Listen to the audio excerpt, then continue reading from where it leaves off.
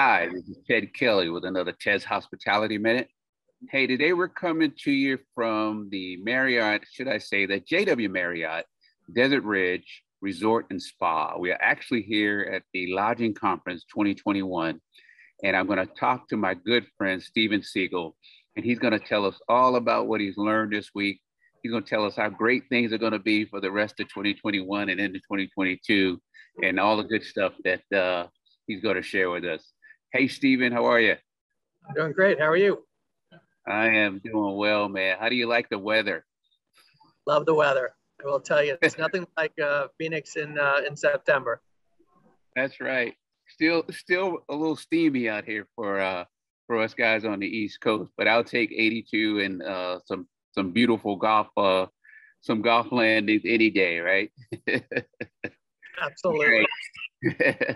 But Steven, tell us a little bit about you real quick and HCPM and how you guys got started. I know you've been in the business for a while.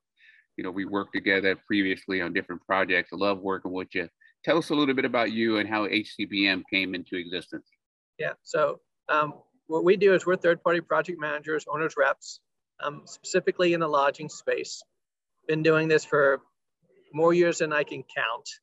So you can tell by my gray hair, like Ted's gray hair. Right. But yeah, so, my background started, literally just almost 3 or 4 years out of college. I have a bachelor's and master's degree from construction management. Worked for a contractor who was building hotels, then flipped over to the ownership side, and then, developing hotels. And then from there, we just branched out to our own, probably about almost 20 years ago or so. Yeah, it's been a successful run. And what we do is we help owners who are looking to build, renovate, develop hotels across the country, and help them with anything from selecting sites, due diligence, acquiring properties, selecting the design team, the procurement teams, the contractors, all the way through the completion of getting the work completed and getting, if it's a branded property, getting brand approval, and on to the next one. So. And that's how it goes, right? So tell me something. Here at the conference, we've been here, 3-4 days. Tell me 2-3 things that you learned that you didn't know before you got here.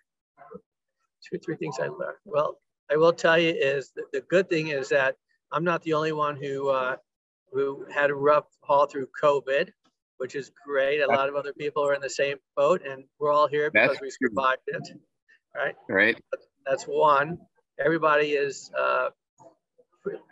feels that the brands have been pretty lax in helping ownerships, understanding that the challenge that they faced during that period, which was great to hear that everybody was working together to get through it. And the third thing, that everybody's upbeat. Everybody feels that they're starting to see the turnaround. The leisure market is picking up. And everybody feels that the business traveler and the conference traveler will follow shortly. So it's a good outcome. Yeah. I think you're absolutely spot on. I think that was at least a couple of things that I picked up on was that the full recovery is still a little ways out, and it is going to be key to have that business traveler back on the airplane, back in the hotel, probably on that Sunday through Thursday night schedule. One of the things that I found, and I listened to the presentation, I want to say by the JP Powers folks, and they were talking about the surveys that they were getting from some of the guests that had been staying in the hotels, and it's amazing that how critical.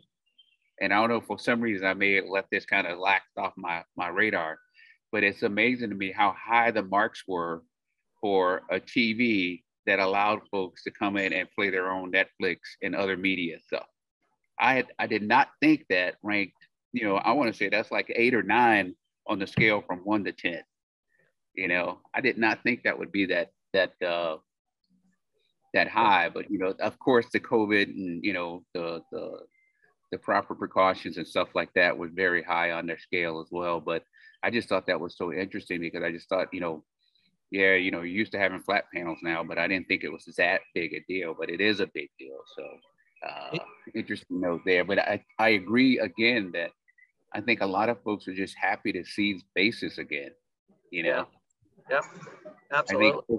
yeah, I think folks are just really to see their other friends in hospitality who they hadn't seen in over a year, back in a space talking about work that had to do with the hotels and stuff like that. I think that was the one overwhelming factor that I saw in people as they greeted each other and stuff like that, is that it looked like, it's like, man, these guys have really been missing each other's, you know. So, but what do you think the rest of 2021 is going to look like for us? Yeah, I will tell you, it's promising. I don't know if the actual construction will start yet, but I will tell you is the design is starting to pick up. You know, we've Right. actually, you know, in the last week, we've been blessed. We've actually picked up 3 new projects in the last week.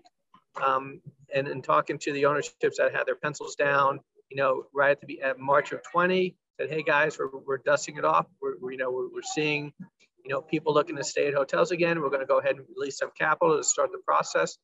So, you know, definitely Right. promising. Yeah. Do you think there's going to be a labor crunch on the side of having available trades and general contractors to do the work next year? You know, I will tell you, I think it might be a bit challenging, but you know, the ownerships that start moving quickly, I think they'll be able to be able to get ahead of that curve. So it's Yeah. going to be something. The biggest challenge right now is still the FF&E, trying to get it back together. You know, too much pent up demand and product not being able to produce fast enough, and then still challenges on the other side of the world with COVID. Right? There's some countries still shut down. So production is not there yet, and then the containers, getting it overseas, because just again so much pent up demand for product. So, and not only in our Yeah. space, you got all the other spaces too, people waiting for material. So Right. Right. Right. So we're going to be able to figure out what's going on with the shipping costs then, because some of the ship, some of the shipping cost numbers that I'm seeing on some of these projects for the procurement FF&E side, the shipping cost is almost as much as the product. I mean, I'm just bewildered by that. yeah, so that means bring it back home, back to the US, right? Pay a little Yeah. bit more, but you won't be paying for those containers. So Yeah. Yeah. You know, that I think that's a great point. And you know what? One other interesting comment that I heard during the session was that the guy said, you know, we have a labor shortage here in America. Can't find people to work. But then he said, we've got so many people sitting at the border that want to come here that want to work. So how yeah, about that? Does that that's very solve? true. You know, it's like we're paying $25 now to get people to work in a restaurant. I mean, it is a thought, you know, to figure out how to balance out that scale, because once folks start realizing that, oh, there's folks getting those jobs and they're not having to require it, it does make for an interesting scenario to play out. Yeah, so I mean, yeah. So I mean, think about that. Think about immigration, right? And think about, you know, like my ancestors or your ancestors that we came over. You know, those were the guys who were Right. out, you know, hardworking, swinging hammers, sewing, whatever they had to do to make a living, right? And then as we get older and we start getting educated, and you know, unfortunately, we're not the ones that, you know, want to do that labor, right? And that's what happens. So Yeah. Yeah. I think you're absolutely right there. So let me ask this one question. Do you think we'll be back probably full recovery in 2023? I'm predicting it's going to be around 2023, 2024. But what are your thoughts? I agree with you there. I think the end of 2023, 2024 will definitely be in full swing again. So yeah. Yeah. Yeah, I think it's still going to be a little ways. I think there's going to be probably a little push on getting folks to do a lot of bidding and put together the packages and be ready to pull the trigger. But I still think that the full, and I won't say 2019 comparison, but I think to get back to somewhere in that 2019, it's going to be a few months, a year out at Yeah. least to get it back where it should be. Yeah. So, yeah. Yeah. So what else do you have on your plate for the rest of the conference? You guys still busy meeting a lot of folks? Has it been successful? You know, tell us about that. Yeah, no, it's been great. You know, we met a lot of folks. You know, everybody. I tell you, everybody's so hyped up. I hope it just doesn't cool down, right? So, you know, a lot of people that we met, a lot of possible opportunities out there. I think we've met some good ownership, some good contractors, some procurement teams, and just learned a little bit more of some other different vendors out here that not necessarily in our space, but learning different opportunities that they have out there. We met one guy who has some product out there that they can literally walk through a building, and kind of like it's kind of like a virtual punch, I'll call it. So it's kind of interesting stuff. So yeah, I think you're right, and I see a lot of people asking for not so much the full PIP type stuff, but they're also asking for things like assessments, so they at least kind of have a sense for where they need to direct those dollars when they decide to start releasing them.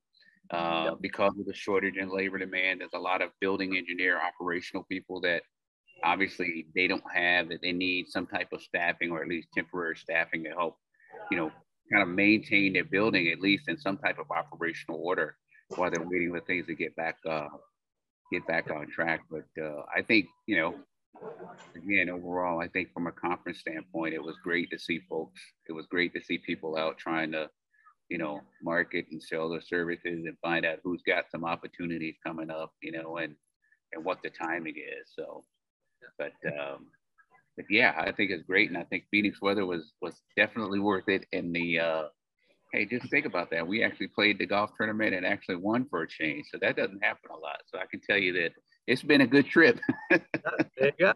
Another win. Right. All right. So Stephen, tell folks how they can find you if they want to try to talk to you about helping them with some of their hotel work.